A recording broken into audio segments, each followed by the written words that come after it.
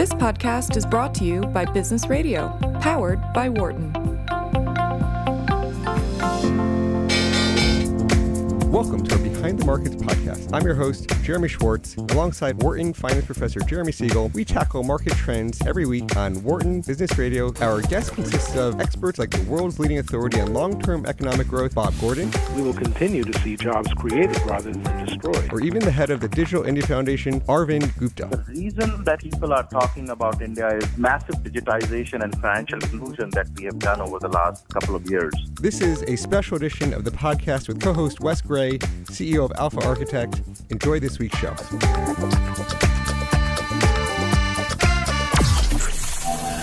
Welcome to Behind the Markets here on Business Radio, powered by the Wharton School. I'm Wesley Gray, CEO of Alpha Architect, and I'm in today for my good friend Jeremy Schwartz. We've got an excellent show lined up. But before we get to that, I'd like to welcome the other host of Behind the Markets, Wharton Finance Professor Jeremy Siegel. Professor, lots of econ data, Facebook's dying. Tell us what your thoughts are. It's interesting, and right as we're talking, we're seeing a little sell-off here. Facebook in the big drop yesterday opened up.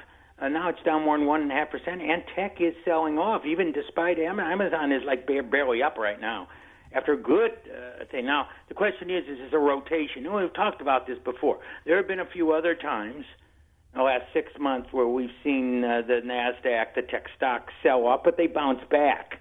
Will they always do so? Well, there are a lot of we got to understand, there's a lot of momentum players that are in this market that ride the trend, and as soon as that trend is broken, they jump off. So we might be seeing some of that now. It's too early for me to say that the major trend of tech is going to shift. Because, actually the oils are not doing well. ExxonMobil's down over 3%. They have not reported good even despite firm oil prices. So it's not necessarily going to be a shift yet, but we do see that. Let's talk about the two other developments. I mean, besides, Facebook and a potential rotation, the GDP number. The GDP number was good. Actually, I thought it would come in a little higher, but the reason it came in only at 4.1% was actually a drop in inventories, and that bodes well for next quarter. In fact, the forecasters I look at, some of them have now bounced their third quarter estimate up from the high 2s to the low 3s on the basis of inventory build next quarter. So are we in a 3% growth path? We might be. It can't be dismissed. It's still a little early.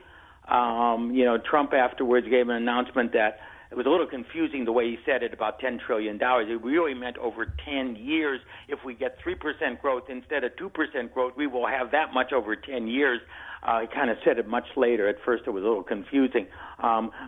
We did, by the way, cross a milestone of having a $20 trillion economy, nominal GDP, this quarter. So it's a nice round number that we just surpassed. So it was a good report. It was pretty much anticipated. They also revised the past pretty much as anticipated, taking out some of the seasonal data that has depressed first quarter numbers. That may not happen in the future as a result. And the numbers were good. I was also encouraged by the negotiations with Juncker on the European Union. He's been so belligerent, Trump, on trade. This is the first time that he came out with an announcement, and even though it's modest, we're working together, it was a very cooperative announcement, and that's the first time that's happened. So, in a way, the market jumped on that, and of course, except for Facebook, actually was up again strongly yesterday.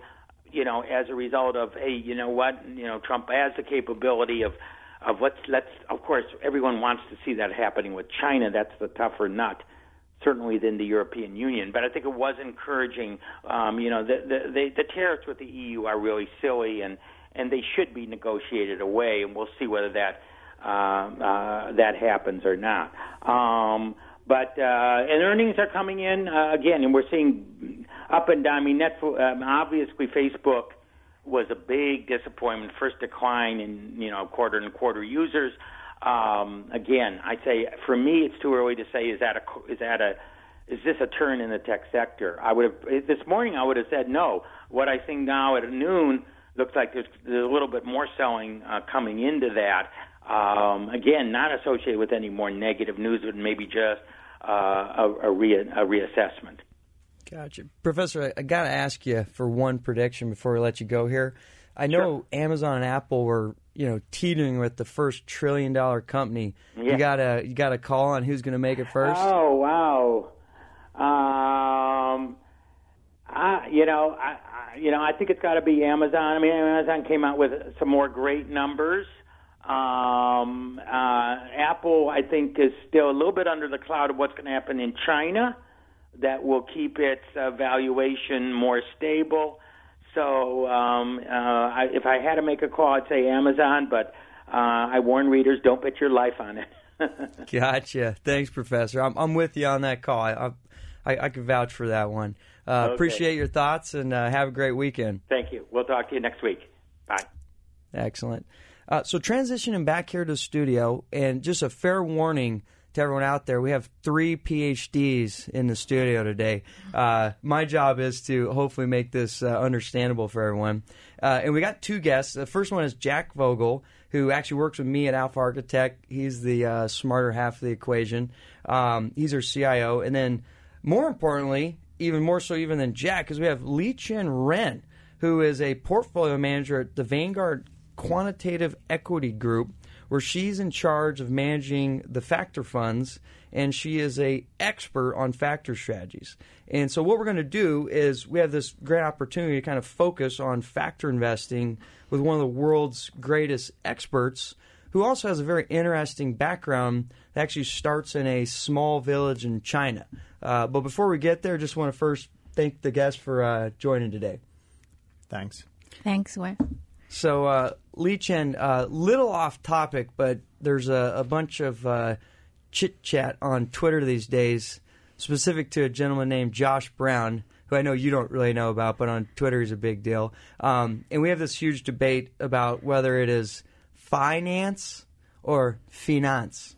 And do you have any opinions as a professional in the field of what the appropriate way to pronounce it is? Well, this is America, so it must be finance. Is he French? I don't know, but you know what? We'll have to investigate his background. We'll investigate his background, and I'll ask him if he's French. I think he'll be offended by that We'll comment. find out. Yeah, I do appreciate that. Thank you. So Li-Chen, so let's talk about your story. Like, I know you start off in a village, living in essentially like, a little hut with no running water, and now you're running Vanguard's factor funds. That's pretty amazing. You mind just rolling back and giving us the history? Well, thank you. Thank you for inviting me. Yes, I grew up in a little village in Zhejiang province. People know about Zhejiang because Alibaba was headquartered in that province. Mm-hmm. The village I grew up with literally has no plumbing. On the other hand, it was, if you have to picture, it's almost like the movie, the TV series, The Little House on the Prairie, but in 1970s China. So with way more people and slight less land. Mm-hmm. So it's very similar that way. I came from a huge family. I have 21 first cousins. It gives me opportunity to see and understand human nature a lot. I saw, human behaviors up and close because we all live within the same town. It kind of keeps me grounded, not susceptible to high idealism that's, not grounded in human nature. Like my dad sometimes says that, communism, it cannot work because it doesn't work, the way people behave. So when I was in there, I remember it's a village where there's no access to finance or firefighters. So before my dad got married, there was a fire that started from the kitchen and then just burned the whole house of my grandfather, and all the money he stored in the green bins were gone. So as you can see that access to financial products and firefighters are very important. We kind of take these things for granted. When I first came to I feel like from my own life story, the way I think about it is almost like active management. Is it luck or is it skill? I tend to think that most of the credit of life is because of luck. I was just lucky that, my parents really loved me and I was able to go to Peking University in China and come to US, which is really I think the best country that's very friendly to outsiders compared to all the other places I've visited. So I think I was just lucky. When I first came to the US, I never used the microwave and never heard about Wall Street Journal. So these are things I bought right away as soon as I came. And, I bought lots of my favorite CDs, Whitney Houston, Awful Man, all this, Elvis Presley, those days. It kind of give my age away because CDs were still prevalent those years. So I think in the end, most of it is I was just lucky. Of course, I tried to focus on the things I could change, right? So I think love and education opportunities, hard work, and some degree of idealism. Like, people think of U.S. as a beacon in the hill. I think those things makes me who I am today. Yeah, I love your story. You're literally living the American dream. It's incredible and awesome. What's even more incredible and awesome is you went from that background, made it all the way to the States, fighting, hooking and jabbing, and then you end up at the pinnacle of education and you're a PhD student at the University of Chicago. Tell us about that experience and how that shaped you going forward. Thank you. I want to take this opportunity to thank my advisor, Eric Hurst. I know that he's probably not as happy that I didn't go into academic. As you know, your PhD advisors usually like you to go into academic work. He's just one of the nicest person, and I don't think I could have finished the PhD without him. I really, really was lucky to get him as advisor, and I was lucky to meet some other nice professors like Steve Levitt and Kerwin Charles. They're just nice in so many ways that makes it very helpful in the environment that you also went through. It is a very tough environment for an international student, particularly. I remember you are expected to be like bright and hit the ground running on research right away, and there's not a mentor-student structure there, so no one is really checking on you whether you're okay or not. So for some time, I felt like you either swim or drown, like you felt huge pressure. But I was just lucky that when I was at University of Chicago, through my pure luck, a friend, Mrs. Carol McQueen, and her husband Dave, happened to also move to Chicago as a faculty in the computer science department. So I got a lot of emotional and material support from them as well. And also, University of Chicago's Booth School has international campuses used to be in Barcelona and then later moved to London, and Asian campus in Singapore, the executive MBA program. So I was able to go as a teaching assistant to these places and travel and learn the cultures in different places. So it was really, I felt very lucky to go to this university. And before I went to the university, I already heard many good things about the university in terms of the classics training in Common Core curriculum, or the empirical evidence driving the thinking, not the other way around, and on the power of market. Milton Friedman, he was in China when he did a China trip, and it was on the news. Many of us was really very in awe of his ideas of market. So I really was very very happy that I went to the university. I wish I could do more for the university, but still, I appreciate what I learned, all these things even after I left. Well, unfortunately, Vanguard's not a hedge fund, so it may take a while till you can support them one of these days. Yeah, and so, speaking, you talked about what you learned. Can you discuss with us kind of what your dissertation was about, and how has that prepared you for what you're doing now in research world? My dissertation is actually not that finance related. My dissertation was on trying to find empirical evidence on how American husband and wives actually came from seeing wealthy backgrounds, like how correlated between the wealth of you and your wife. The thing is, there's lots of literature which shows that, people go to the same kind of schools, people got similar incomes, but wealth is a little bit touchy issue in the sense in the U.S., people try to think of U.S. as a country where, people can pull up your straps and, get into a higher class. So it was an empirical study, and what I found was that actually, in the U.S., it's still pretty much a class society, that the wealth sorting of husbands and wives is actually pretty high.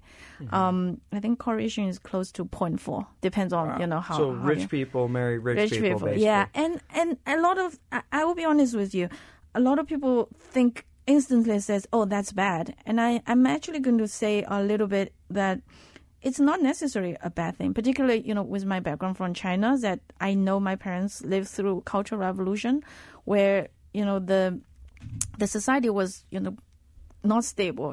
The intellectuals and were kind of done. They were prosecuted and, the society was not stable. So in a society where, wealth correlation is high between husband and wife, it's not necessarily bad or bad, because in a good, stable society, you're able to get the good traditions and cultures to pass.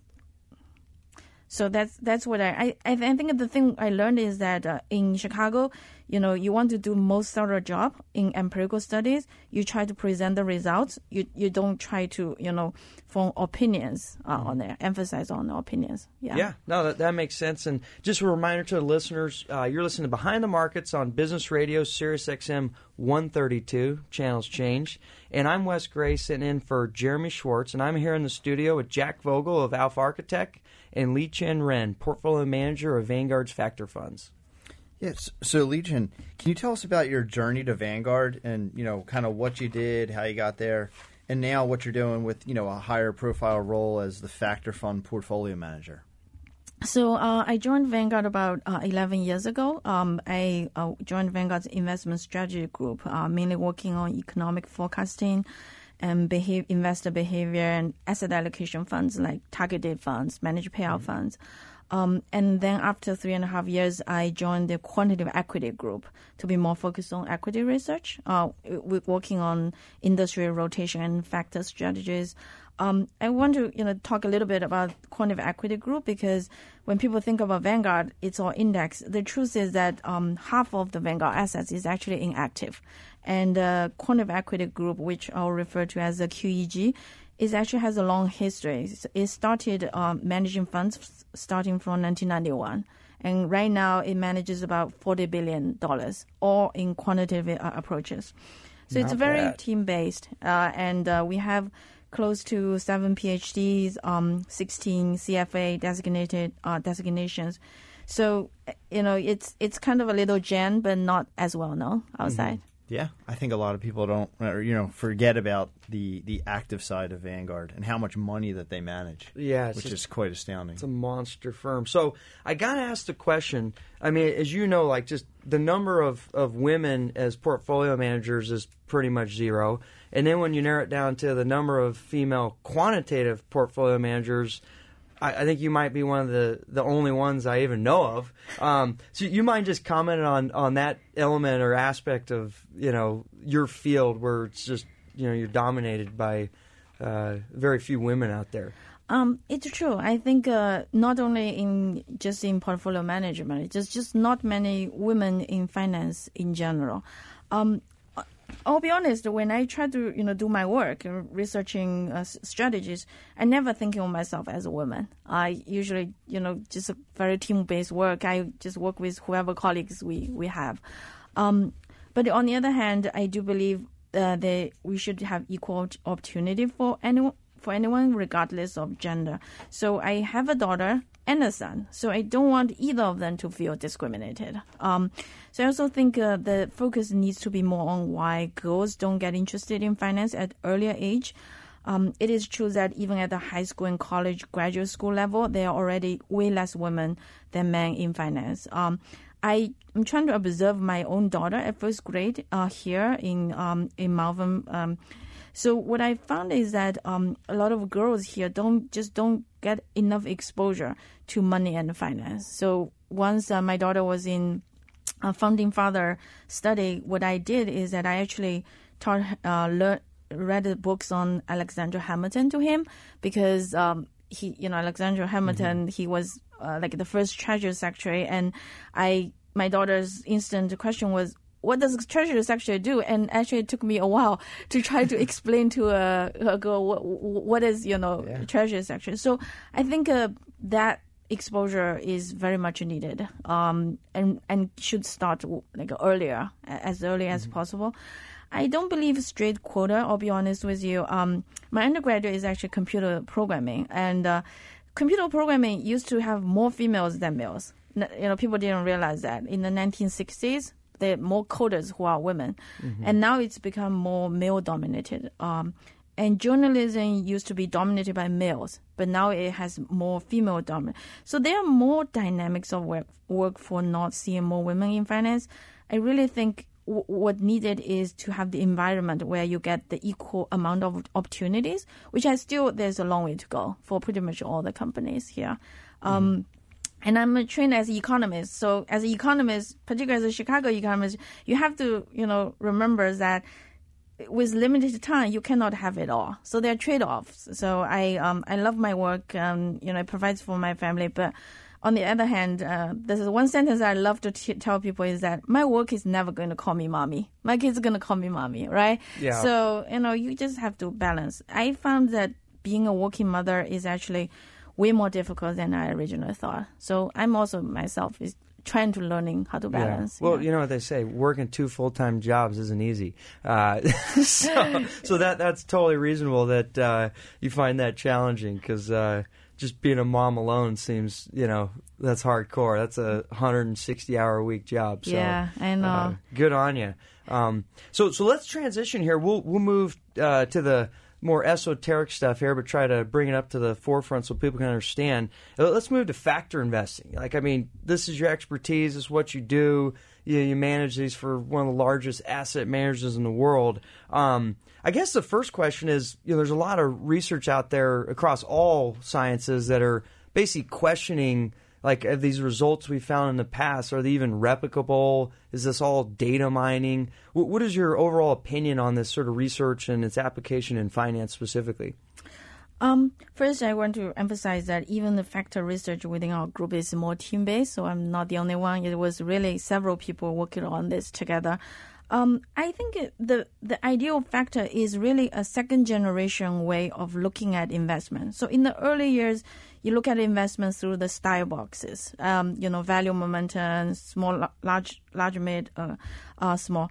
But factors is factors is a better way, because it's a more complex and more.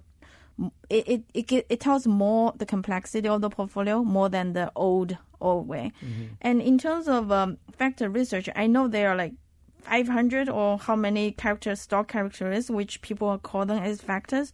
I try to think that we launched these factor funds through really thorough research. And a lot of these stock characteristics are not really factors. They're only a few factors. And that's why we launched mean vol, value, momentum, liquidity, quality, and a multi-factor. Because, through research, we believe there are both economic reasons for these factors to deliver long-term active performance, and as well as human behavior stories. So I do believe there are more in these details. Now, so you have all these factors, and I know Vanguard's got their choice of factors. If I had to put you on the spot and you have to rank order these factors, who's your top? Are you a value fan, a liquidity fan? What's your preference, assuming you had to have one? So do I play favorites among my children? No. So it's hard for me, but do I find that sometimes my daughter needs a little bit more hugging? And yes. So right now, if you put the gun on my head, I will say quality and liquidity. These are the two factor ETFs that they are not as familiar as value and momentum. They are not widely available from other shops. I believe liquidity ETF, not many shops offer liquidity ETF. Yet both of them has a pretty good factor story. So, we believe that relatively illiquid stocks outperform more liquid and glamorous stocks. There's research that believes that size premium, as we generally know it, is actually the mainly liquidity premium. If you are able to control transaction costs. So, and quality factor is the same. We believe that profitable companies that make money through organic growth, not through purely investment, will outperform in the long run. Actually, in the last 10 years, I believe quality has done better than value and momentum. Yeah. So on that liquidity thing, there's new research out there from AQR talking about the size effect might be bunk. What's your comment on that, specifically how it relates to liquidity? I actually agree very much with that paper. That I don't believe size as itself is a premium. It's just one easy way, to look at your portfolio.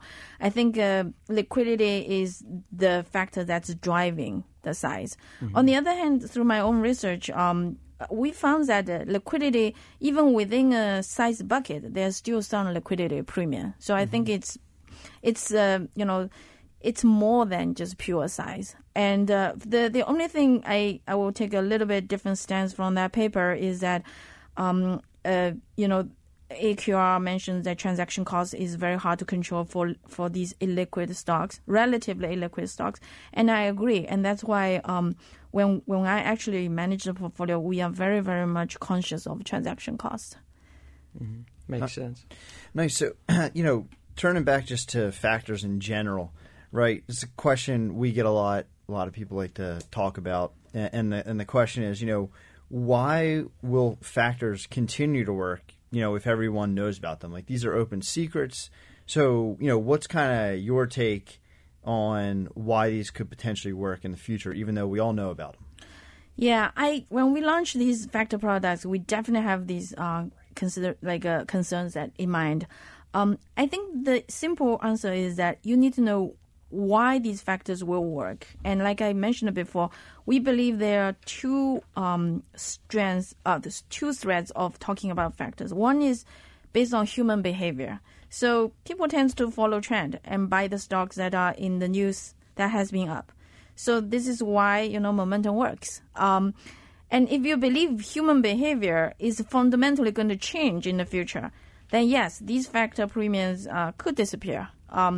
But like I said, I grew up in a little village with no plumbing, and I lived here in Philadelphia for the last 11 years, and I found that human nature actually does not vary that much, and also does not change that much. If you look at literature, reading stories from Greek and Roman days or from 17th century, human natures, we agreed they all exist through human history. So I think if you believe that these human behaviors are still going to be there, and the factors are based on these, the reason of factors have performance is because this, then I think factors should continue to work. So that's the the human behavior story. Yeah, no, that makes sense. Yeah, appreciate Li Chen. So what we're going to do is we're going to take a quick break here, so stay tuned, everyone. We're going to continue this conversation after a short break. As a reminder, I'm Wes Gray, and you're listening to Behind the Markets on SiriusXM Channel 132. Welcome back to Behind the Markets here on Business Radio, powered by the Wharton School. I'm Wes Gray, sitting in for Jeremy Schwartz today, and my guests today are Jack Fogel, CIO of Alpha Architect, and Li Chen Ren, a portfolio manager for the factor funds at Vanguard's Quantitative Equity Group. And before we dive in and continue our discussion on factors, and next topic here will be portfolio construction, maybe Li Chen, just for some of our audience members out there, let's step back a little bit and just explain high level, what is factor investing and why would Joe Blow in the middle of nowhere care about this discussion? Thank you. So the way I think of factor investing is in contrast with index investing. So index, typical Vanguard, cap-weighted, you buy the whole market. Factors is tilting away from the market. So you tilt your portfolio in several different ways toward a characteristics of stocks. So for example, suppose you buy a quality factor fund, then you're going to have stocks that has more quality stocks, which based on the definition that we use is more profitable companies that doesn't have as much as investment. They have more organic growth. So you're going to buy stocks with that tilt. if you buy a value factor fund, then your portfolio is going to tilt toward stocks that have different earnings to price ratio than the market. Got it. So to summarize, you have kind of index funds where you just basically buy everything in the market, and then you have factor funds where you buy certain types of stocks with different characteristics that you think might perform differently. And then just to complete the loop here, do you mind explaining why those are both different than, say, stock picking or traditional type investing approaches? I think in some way, traditional stock picking could be factor investing as well, like factor investing closet as well. So there's a paper which looked at Warren Buffett's investment and found that he has a huge quality tilt in his portfolio. If you look back, 30 years of his holdings. So I think in the old days, where the data and then computers are not as running fast, people are still using balance sheet information to try to tilt their portfolio in active manager. Now the difference now is that data becomes more cheaper, and also computation power becomes cheaper. So you could quickly run through all the characteristics of the stocks and then build up a portfolio that has a factor tilt. Gotcha. So in many respects, factors is kind of the new stock picking, just being done with computers essentially. In this day and age with machine learning, algos everywhere, even if you're a stock picker out there, it would probably make sense to at least be cognizant of these new technologies so you don't get left behind essentially. That's great, and I really appreciate that. So, another thing kind of related to this is, Vanguard is very well known for market cap weighting indexes, i.e., buy everything, but own the big stocks even more so. But factor investing, you guys do something totally different. So, how do you think about that being at Vanguard? Yeah, so first, our factor funds are not cap weighted. And the reason is because we believe that that's the way that offers the best exposure to factors. So factor funds has gone through kind of history. In the early years of style factors. So for example, Vanguard has a Vanguard Value Fund. It's a style factor fund. It is cap weighted with a slight style tilt. And then the second generation factor funds launched by a lot of companies were using a combination of factor score and market cap weighting. Now we found that we just go to the end that more factor funds are launched with a pure factor score weighting, and that's what we do as well. Gotcha. And just real quick, just to recap that. So my understanding is, market cap, you own the bigger stocks with more weights. The style tilts, it's kind of similar idea, but these factor weights, if something's cheaper, well, you want to own more of that, basically, right? Yeah. So it just goes pure factor, and the weightings are based on the factors. So use the example, yesterday Facebook is down, 23%. Yep. If you were to market cap weight your portfolio with the style tilt, then Facebook could have a low value score, but it's going to still have a very high percentage in the value factor fund if you market cap weight them. But if you factor score with them, then Facebook, it's not going to be in the top, as much. Yeah, have a much lower weighting because it's expensive relative to a lot of other securities. Yeah. But it's huge, so it'll have a huge weighting in an index. Yeah. Thank you for the explanation. Yeah, and so just a deeper dive into portfolio construction here. How do you guys think about the number of holdings in a portfolio, and how frequently you need to rebalance on these factors, and does it matter which factor we're looking at? So we don't have a set rebalancing schedule. We monitor the factor exposure and rebalancing when the exposure meaningfully decline. So the portfolio managers has a full discretion in terms of when to rebalancing. Vanguard's always believe in broad-based, diversified portfolios. So we have holdings that's closer to 500 and 800 instead of 50 to 150. I think that's more suitable to our investors. Now, another different set of investors may have a different set of considerations in terms of how many holdings in there. Our MinVol fund generally has less number of holdings as part of the portfolio construction. Okay, thanks. And, two other terms that people think about. One is, tracking error from an index. Do you guys even think about that at all? And then what about active share? on your funds? Yeah, so I think this is where we deviate a little bit from other factor fund shops that, a lot of them, they keep track of outside factor index. And, we view factor funds as active. Like in Vanguard, anything that deviates from market cap is active. So we don't have a specific target on these. Of course, when we do research, we look at them, like generally how much would the tracking error be.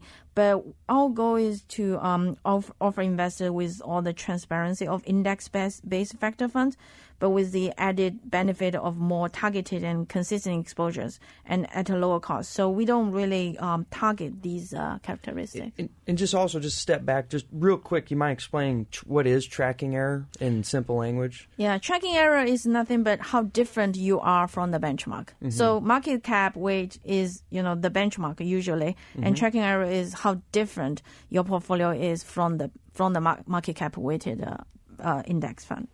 Gotcha. Yeah, and so, one other thing, just looking at, we've seen recently, some big moves in some of the actually bigger stocks in the marketplace. We were talking about Facebook earlier. What happens within these funds? Do you have any sector or industry constraints? Because you could probably see at times, a certain style overweighting certain sectors.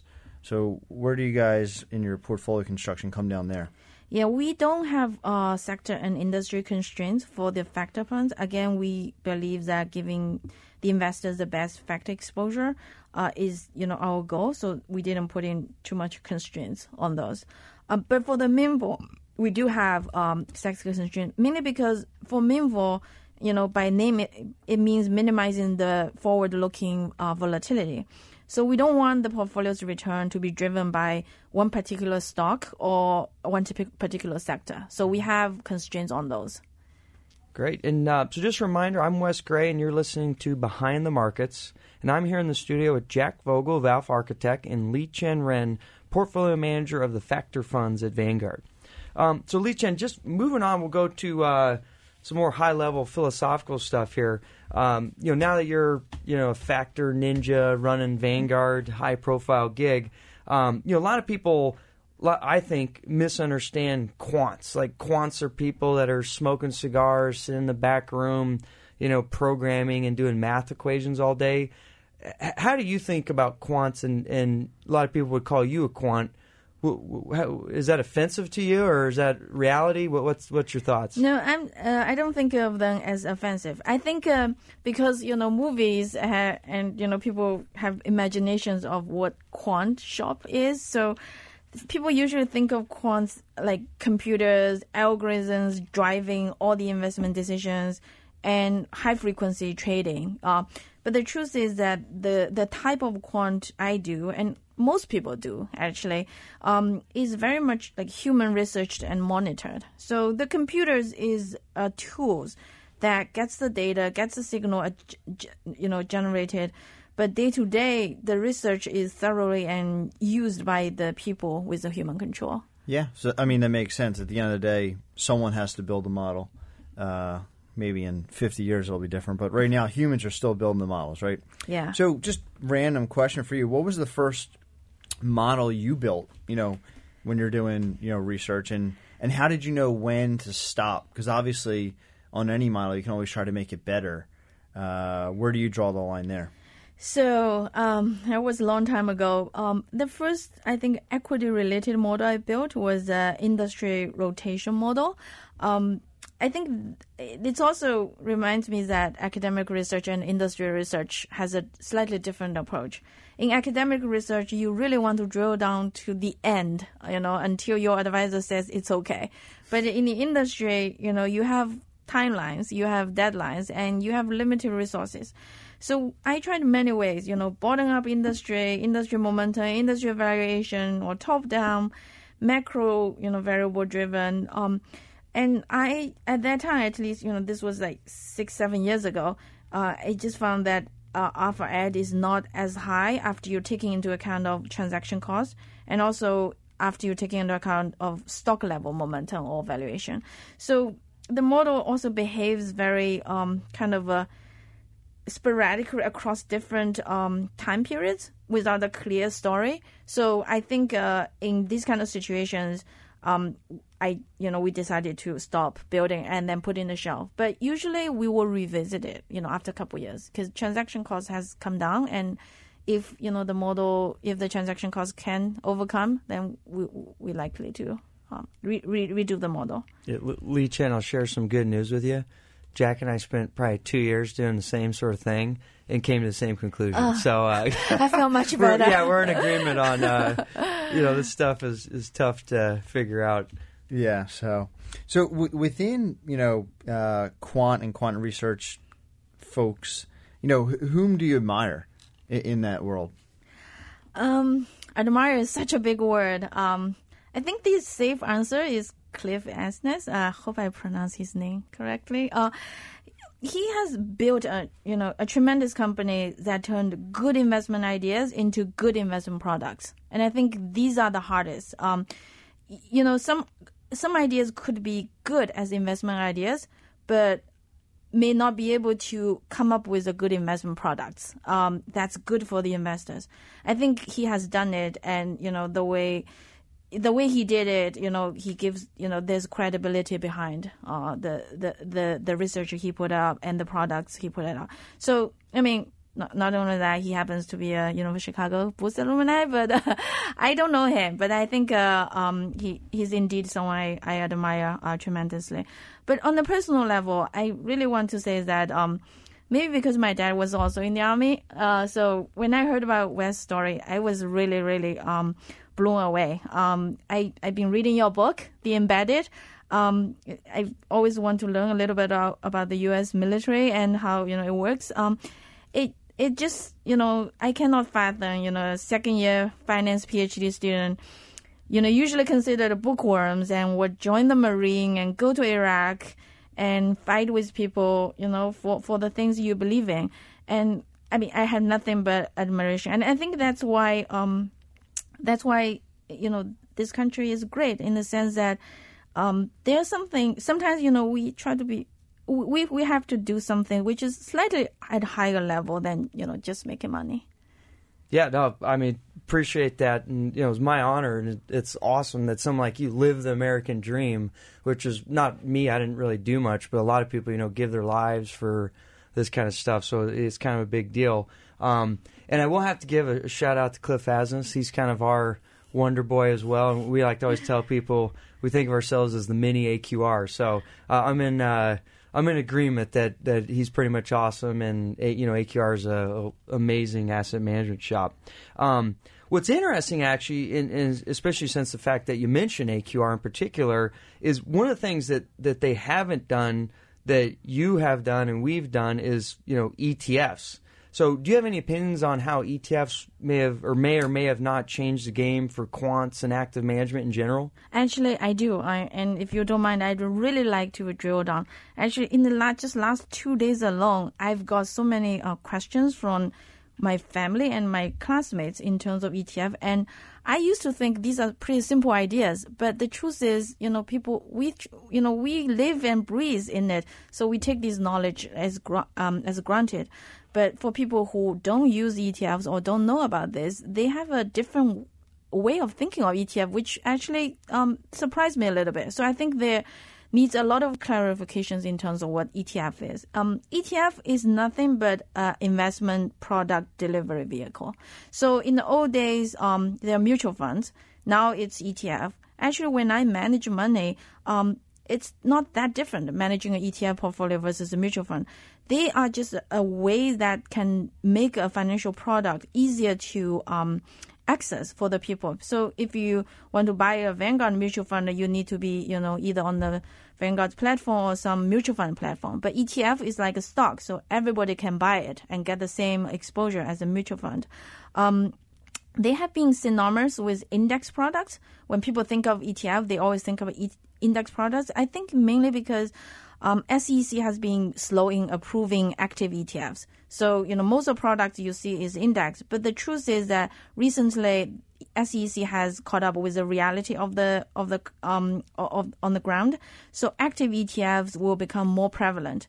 And I think ETF as a delivery vehicle has made quant and active products more accessible. So I think Cliff probably is thinking already, but Sure. using ETFs. Yeah, now, and being at Vanguard, I mean, in many respects, your firm leads the effort for change.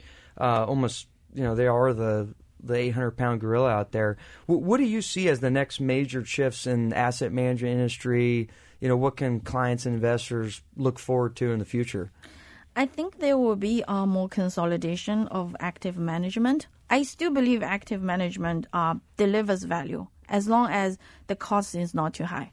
So I think that will be the next major shift, that, there will be companies that, that does active management well and at the reasonable cost. They are still going to, be the leaders in this business. But if you cannot deliver active value and still charge a very high price, then you're going to be very tough with Vanguard and all the other companies getting into this space. Yeah, it makes sense. It's almost the cheap index stuff just got free. The active 220 really expensive hedge fund stuff, maybe it's not free because it requires human capital and PhDs with huge brains like yourself, but it can't be so expensive that the extra 1% in expectation you earn costs you 5% to get it. That'd be not a good thing. So, I mean, unfortunately, we agree with you because we have confirmation bias because we're in the same business of trying to do cheaper active stuff. So, yeah, I mean, we agree. Yeah, and so, kind of just another question here on a little off topic, but, what advice, would you give to a millennial or someone kind of just beginning their career in finance? I was always told that don't give advice because it always come back and bite you. But I will say that I think the important thing is to find an intersection of your passion and also being able to make a living for you and your family. I still believe that people should choose to do things that they are passionate about, because usually if you're passionate about something, you actually become good and you'll be able to make a living. So I think these two are not necessarily in conflict. Even for those who don't need to make a living, don't need to work to make a living, I still recommend working. I think, this country is, founded on, the foundation is, work matters. Hard work matters even more. So I think through work, you'll learn more about society and yourself. So that would be my advice. Yeah, I mean, that makes sense. My dad used to always say, if you have a hobby, never make it a job because it'll become a job. But if you can find something you're passionate about and you can make some money and you can blend those two, maybe that's the best advice out there. So looking back, I mean, I honestly, I think your background's amazing and people could learn a lot about, coming from nothing to go to the top of the ranks here. What is something that, today that about investing in particular that you wish you had known 10 years ago? I think 10 years, July 25th, 2008, of course, I wish I know, the market is going to come back. Yeah, that would be nice. We all wish we knew yes, that. But those are a little bit wishful thinking. I still think, I think at that time, I still have not appreciated enough that market timing is very difficult and there's futility in market timing. I think I got more now, but those days, I know that, but I never really drilled in my brain. And I also think I wish I, taken quality as a factor a little bit more seriously. 10 years ago, we know a little bit about a quality factor, but it was not very mainstream. So I think, but now you think about it, it's pretty common sense, profitable companies through organic growth, So I think these are things I wish, in terms of investment. Yeah. Now, as far as in investing particularly, there's a lot of talk about machine learning and, newfangled techniques, here and there. Well, do you see anything in the technology of investing or things out there on the horizon that you find interesting or you'd like to explore personally? I think pretty much every shop is exploring already, including our shop. But the thing with machine learning is, first, even the science itself needs some catch up in terms of how to and current research has shown that it's actually very difficult to be used in active equity management, and that's one thing. And the second thing is a lot of machine learning results are not very stable. So I mean, we are going to be put in a tough decision in terms of, do you go with your guts says, hey, this works from numbers, but without a good story, or do you not go with it? And I think in the end, there's some research which shows that machine learning, they have, experts in this area has tried to reproject the machine learning results back into understandable factors. So, if you see something which is output of machine learning, but you could say, hey, actually it's kind of value-y, so then that's easier to understand, right? So I think finance will go, will be in that area as well. Yeah, I agree. It seems to be there's this trade-off where the machine may tell you that sunspots predict, the S&P 500 returns, but and maybe that is the case for some weird dynamic relationship, but yeah, it's a challenge because what's the economic foundation or story that helps us disentangle that with, just data mining? And obviously machine learning has a lot of, thinking behind that because that's the whole point of trying to avoid data mining, but certainly an interesting thing. So wrapping up here, we got a few more minutes.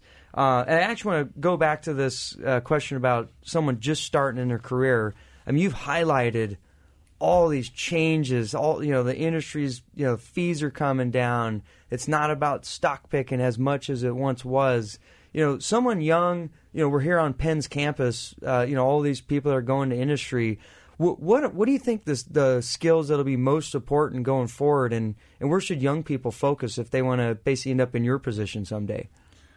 I think the important thing is the ability to learn. Because the things will change. And, I didn't know about machine learning from college. I learned computer science, but, I knew very little about machine learning. But I think if you have the ability to learn, then you are able to learn better. And I think that's important. And the second thing is, I think I wish I had spent more time reading about literature and economic history and these things. Because I found that for people who work in quant, they don't appreciate as much of how the human society, behaves through these, these ideas embedded in literature and economic history. So that I think, when you're young, you have all the time in the world. Try to read as much books as you like and learn about the history, the skills, as much as possible. I think don't give up learning. That would be, my advice. Yeah, I mean, I'm in line with you on that. I think, especially both of us were at some level, went to University of Chicago where, Dick Thaler always calls University of Chicago, they say humans are econs. These like little robots that perfectly rationalize, and they see the McDonald's hamburger and they're like, I'm not going to eat that because I'm going to get a heart attack with an extra 1% probability in 50 years. Like, there's these things called humans in the real economy, and we just get warped through the, by focusing so much in that field, we sometimes forget about, the humans out there. So anyways, we're going to wrap it up. Lee Chen, Jack, thank you very much for coming in today. Also like to thank producer Patty Hall and sound engineer Daniel Bruno. Appreciate your time. Excellent. It's very rare you get 3 PhDs in a room, and maybe we were understandable. It's Who finance. Knows? And it is finance, Josh Brown. It's not finance. Don't forget to check out Behind the Markets Live every Friday, 1 to 2 p.m. Eastern on SiriusXM's Business Radio. Join us next week for another edition of the Behind the Markets podcast.